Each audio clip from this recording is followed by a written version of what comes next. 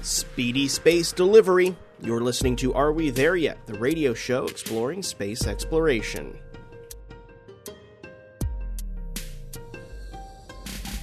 Hi, I'm Brendan Byrne. After spending about a month on the International Space Station, SpaceX's new Cargo Dragon capsule splashed down off the coast of Florida. It's a departure from previous versions of the vehicle, which splashed down in the Pacific. The new splash zone means scientists can get their hands on their returning equipment faster, meaning they can make critical observations of experiments quicker, opening up more opportunities for space-based science. The new cargo spacecraft is also bigger and has more power for space-based experiments, a boon for researchers conducting science on the ISS. To talk more about these new capabilities and what that means for space research, we'll speak with Jennifer Buckley, Deputy Chief Scientist for the International Space Station. Then, SpaceX's Cargo Dragon isn't the only spacecraft opening up research opportunities for space-based science. New vehicles and more astronauts are helping bulk up the research capabilities on the orbiting lab. We'll talk with space policy and research analyst Laura Forsick about how the commercial sector is helping with research in space. That's ahead on Are We There Yet? Here on America's Space Station. SpaceX's 21st resupply mission for NASA launched from Kennedy Space Center last month, carrying a brand new vehicle called Cargo Dragon. The new vehicle carried dozens of science experiments and crew supplies like food and clothing up to the ISS. After its 1 month stay on orbit, it came home. But this new vehicle has new capabilities, like the ability to splash down off of Florida's coast near Kennedy Space Center and more space for cargo. To talk more about these new capabilities and how the upgraded Cargo Dragon is helping scientists with space research, we're joined by Jennifer Buckley, Deputy Chief Scientist for the ISS. Now, just to note, we spoke with Buckley ahead of the splashdown that happened last week. At the time, SpaceX planned to land the spacecraft in the Atlantic. Instead, it splashed down in the Gulf of Mexico off Florida's coast.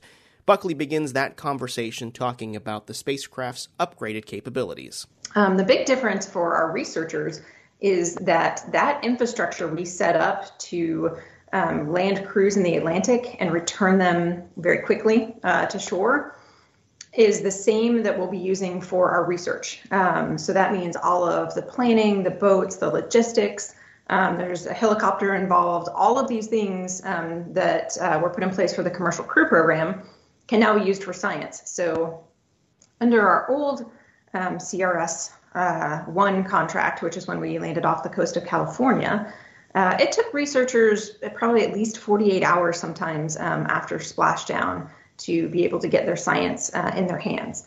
And that was delivered to the Long Beach airport where we would distribute it and hand over.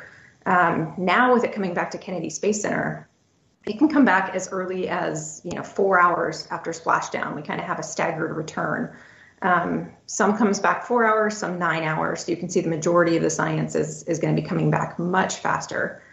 Also, by returning to Kennedy Space Center, they're returning to an area where we have infrastructure set up. So we've got labs on site. So the researchers can get the science in their hands. They're picking it up right on site. And if they need to do any immediate analysis or measurements, we have everything ready to go for them right there. So this is really exciting. It changes the type of science we can do on board for sure. Let's take a step back and you kind of talked about the infrastructure that is there. Walk me through the process of how this science is going to be pulled off the Dragon. Give us a sense of the day of. So the day of, all of the planning is handled by one of our other organizations in the ISS program, and we work very closely with them in the science program. So that's our mission ops and integration folks. And so the first round of science is anticipated to return at about splashdown plus 4 hours. So that is the science that can come back on the helicopter. And that's going to include some really high-profile investigations for us. That's going to be some rodent research. So we have some mice that are going to be coming back, and we're going to be studying readaptation. And we have some engineered heart tissue investigations. That's a collaboration through the National Institutes of Health. So those will return to the research team anywhere from 1 to 4 hours after receipt. So, this is the first time we've done it, and some of it depends on the complexity of how we get stuff back, how we distribute it, and what the weather looks like. And then we have a second early return, which I mentioned, which is about splashdown plus 9 hours.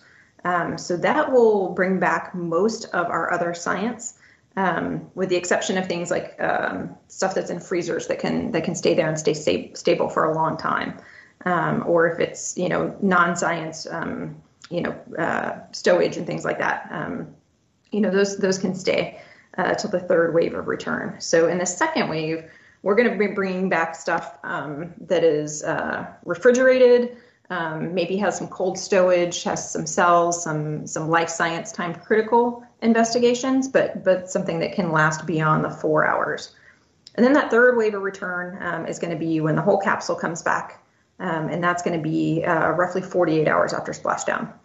Again, that's the kind of the long end. We may get it back sooner. They did that frequently on the Pacific coast, and so we'll see how that goes on the Atlantic as well. And that's things that have been, as I mentioned, in freezers, powered refrigerators, things that are soft stow and don't have a really tight time limit on it. So some of the other cargo that comes home beyond science. Are those mice coming back alive? They are. Oh, wow. So will they get their astronaut wings then? This is one of the things that's really exciting. This is one of the first rodent research investigations that's sponsored by our human research program.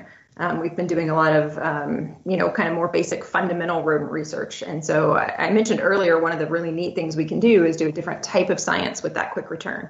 So in this rodent research investigation, they can look at the readaptation to gravity, and they can look at it at different time points. So we know that organisms and cells will start to adapt to gravity at about landing plus 13 hours, or some of the earliest time points that folks have. And so, as you can imagine, when people were having to wait up to 48 hours, it gave us some insight to readaptation, but we were missing some of the early signs. And so this is what the capability enables, is us to start looking at what readaptation looks like at landing, plus 4 hours. So that's really exciting. Mm-hmm. Yeah, it's a substantial amount of time. I mean, 48 hours seems like a quick turnaround time from these Pacific landings, but they're able to get their hands on these in 4 hours. This completely opens up new scientific opportunities, right? Yeah, absolutely. And does this benefit a particular type of science? We're talking about readaptation. I'm thinking, biological or health-related experiments. Is there a particular type of research that's going to benefit from this quick timeline? I think you're right. I think probably what benefits the most is our life science program. We have a lot of those samples coming back live, and so you're looking at the changes as they readapt. Potentially it could benefit things that have, fragile structures in the future, right, of things that you would see change maybe under the weight of gravity. But for right now, our science on board, kind of the heavy hitters are the life sciences for sure. The capsule itself has been upgraded, right, for the second round of commercial cargo contracts. It's got more room. It's got additional power.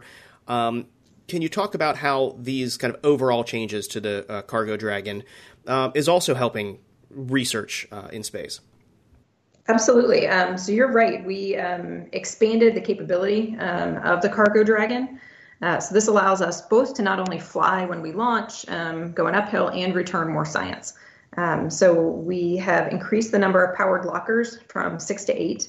And we actually can return up to 12 of those powered lockers, just depending on the power distribution and how available it is.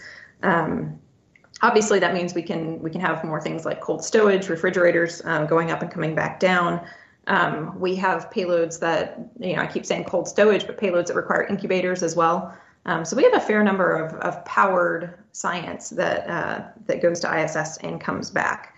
Another capability is what we're calling extend the lab.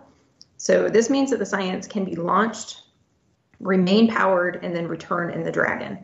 So that not only increases our ability to bring assets up and back home, but it expands the footprint we have to work with on space station. It used to be that we would berth and then have to take a lot of that cargo, especially the powered stuff, out and plug it in on ISS. And now when we dock to station, it can just remain in place. So essentially you're gaining all that volume and all those extra resources as extra lab space. It sounds like NASA's partnerships with these commercial companies like SpaceX are really expanding the research capabilities on the station. You've mentioned quite a few opportunities for that. I'm wondering if there are also more benefits now that SpaceX is also sending NASA astronauts to the station, right? I mean, the crew is staffed up. I've got to imagine that means more time for science, right? You're absolutely right. So what we know is that when we go from 3 USOS crew members, previously we've gone to 4,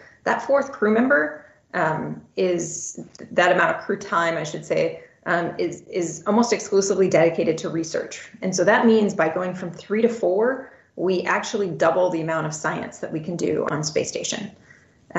So you can imagine now with going up to 5, we have quite a bit of extra time for research.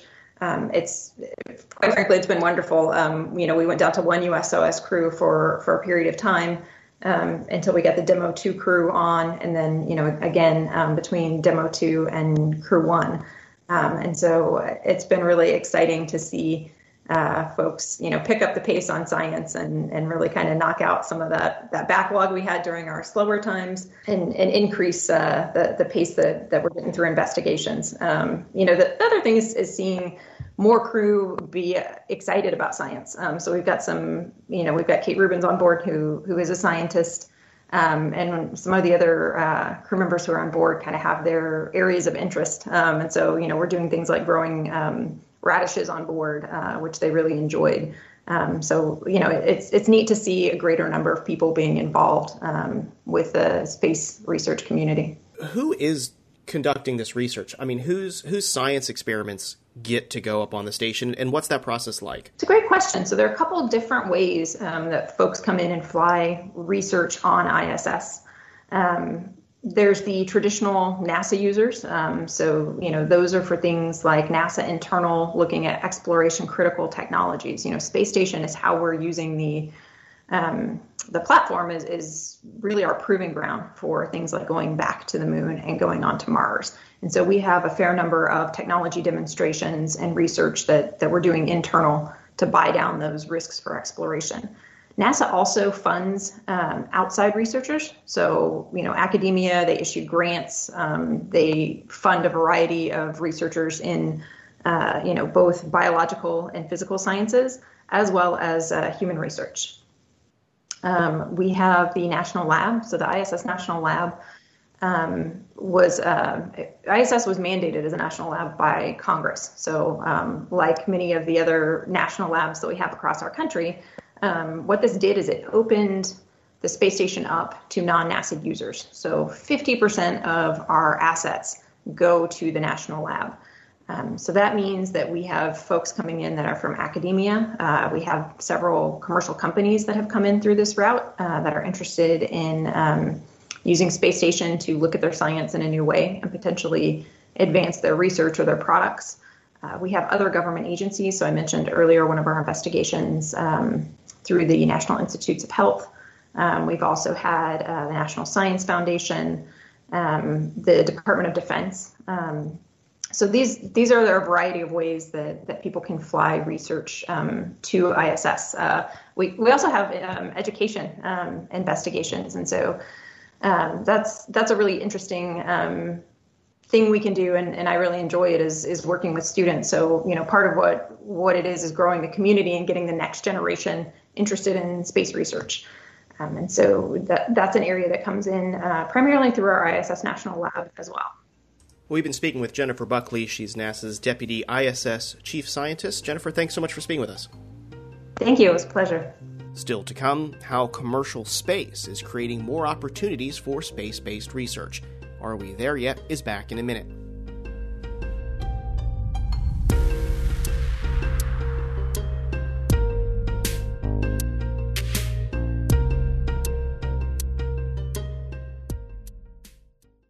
You're listening to Are We There Yet? Here on America's Space Station. I'm Brendan Byrne.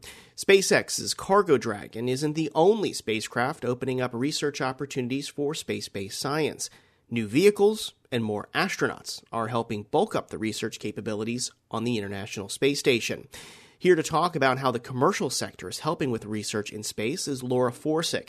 She's a space policy and research analyst and the founder of the space consulting firm Astralytical. Laura, thanks for speaking with us. Thanks so much for having me. So we've got a Dragon returning with this capability for scientists to be able to get their hands on these experiments in record time. What does this mean for research? Well, the great thing about the space shuttle was that it landed back on the runway. And of course, it had life control because of the astronauts. So the space shuttle has been retired now for a decade, and we've really missed that capability. So the great thing about the new Dragon is having that capability somewhat return, whereas it doesn't land on a runway, it still splashes down in the ocean, but it does have life support. So it can support animal and plant life that maybe can withstand a little bit of a weight while bobbing in the ocean, which is just going to be great because what's supposed to return now on this latest CRS mission from SpaceX is rodents. And having live rodents come back can do great things for research. Let's talk about this because, we heard from the deputy ISS scientists about this capability, especially for life sciences. You mentioned the rodents. As you can hear, my cat in the back is very excited about the rodents coming back. But this capability really does help life sciences and biological sciences. Why is that? There are certain experiments where you really need live life forms, live beings to come back. Plants, animals, and there's been all kinds of animals that have flown in space over the decades. Rodents is just one kind. And so having that capability to bring back live life and then maybe even do some more reproductive cycles to study the genetics, or maybe it's something more like crystal growth or plant life and seeing how it grows differently in 1G versus micro-G. Having those different ways to experiment where you don't have to kill something to bring it back, or you don't have to burn it up in the atmosphere and never bring it back. Just having that ability to bring something back and have the scientists study it on the ground in their own labs is very valuable. Since we can't fly all the scientists up in space, although I myself wish we could, that is something that is really, truly valuable, is bringing the science back to the scientists' hands in the lab. Mm-hmm.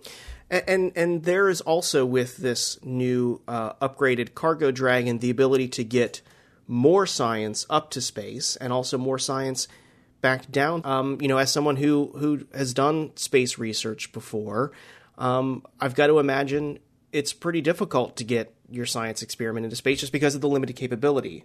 I'm guessing more science. Yes, the science limited capability in terms of volume and mass, and also the limited transportation cadence. So that's how quickly spacecraft can come and go. So with the increases of SpaceX launches, not just with the Cargo Dragon, but also with the Crew Dragon, that can bring a lot more science up and down, which will benefit things so much. And in addition to the SpaceX Dragon, there's also the Northrop Grumman Cygnus, which also does the same thing, brings science up.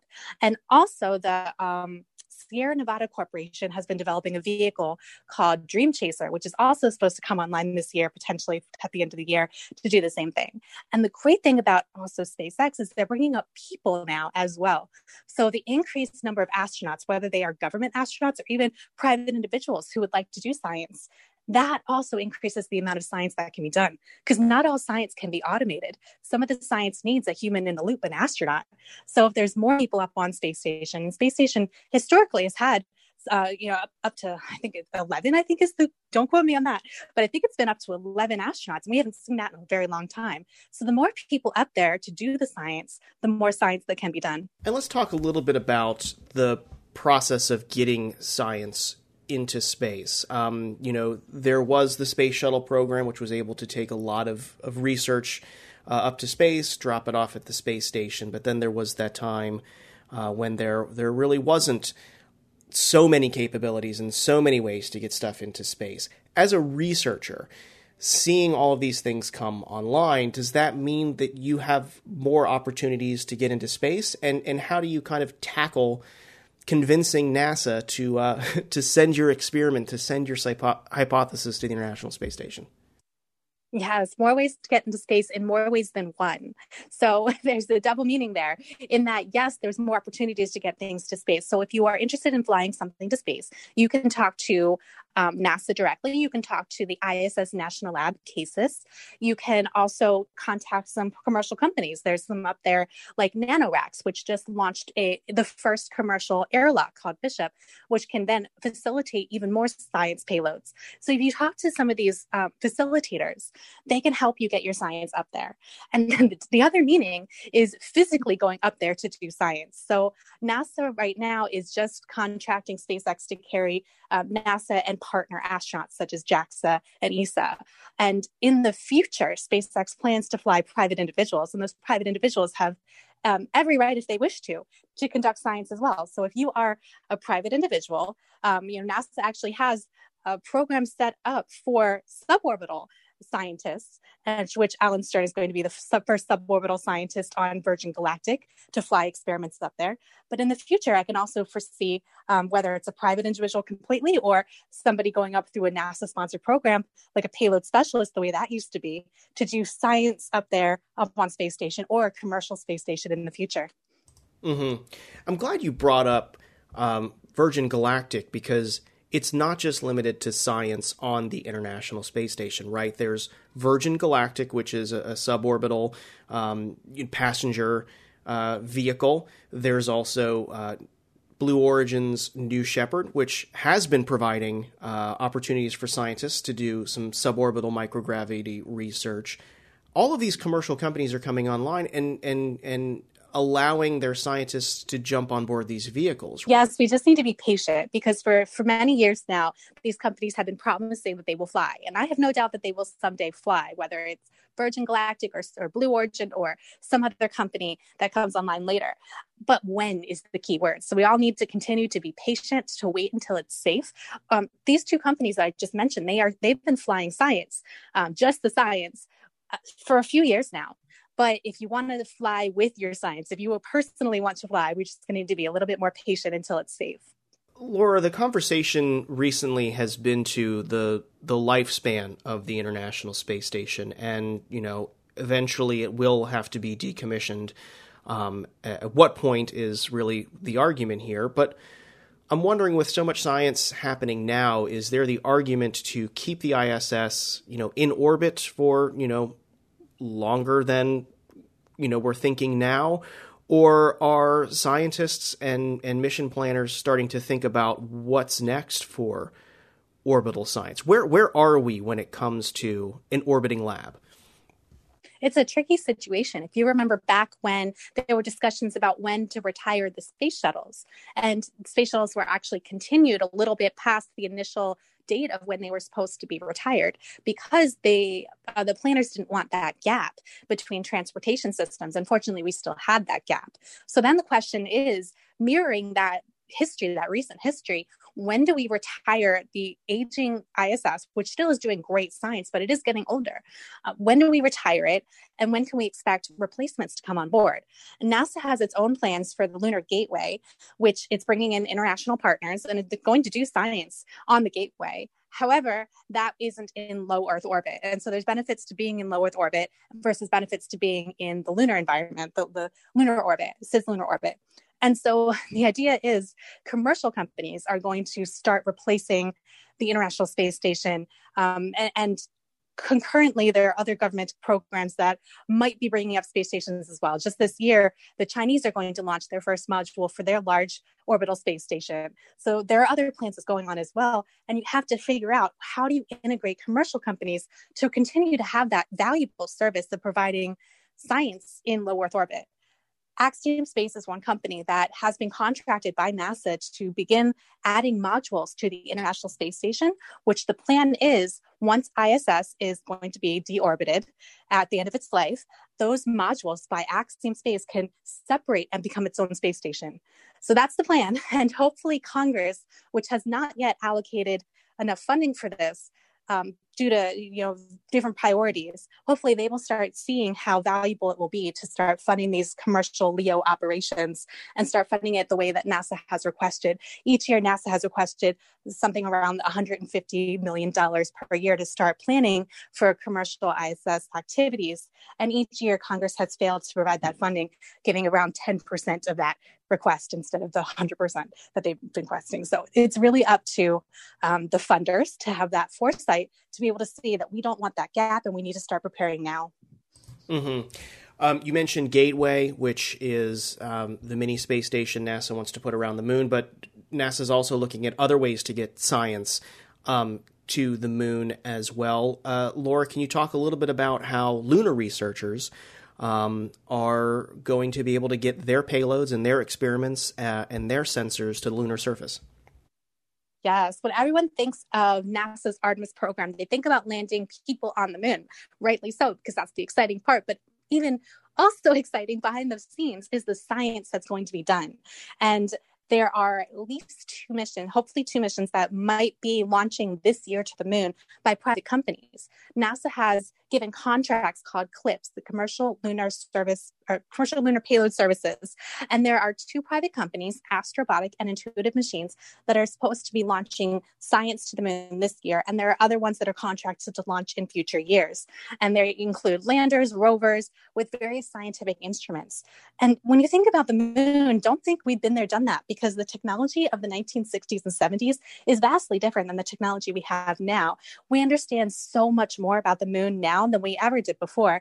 And we have orbiters right now. So working together with instruments on the ground and in orbit, and hopefully in the future, people to help operate some of these equipment, then we can really dive into how the moon was formed and how Earth was formed, since the whole Earth-Moon system was formed somewhat together, and understand a little bit more about how our solar system is formed and what Earth has gone through, and some of the really interesting things that we could possibly use the moon for in the future if we want to build stuff from the building stuff that's on the moon, the regolith, the dirt and dust. Maybe we want to use that as building material or break it apart for hydrogen and oxygen, which we use for water and propellant. So there's all kinds of reasons why we need to study the science of the moon. It is right there in our own backyard.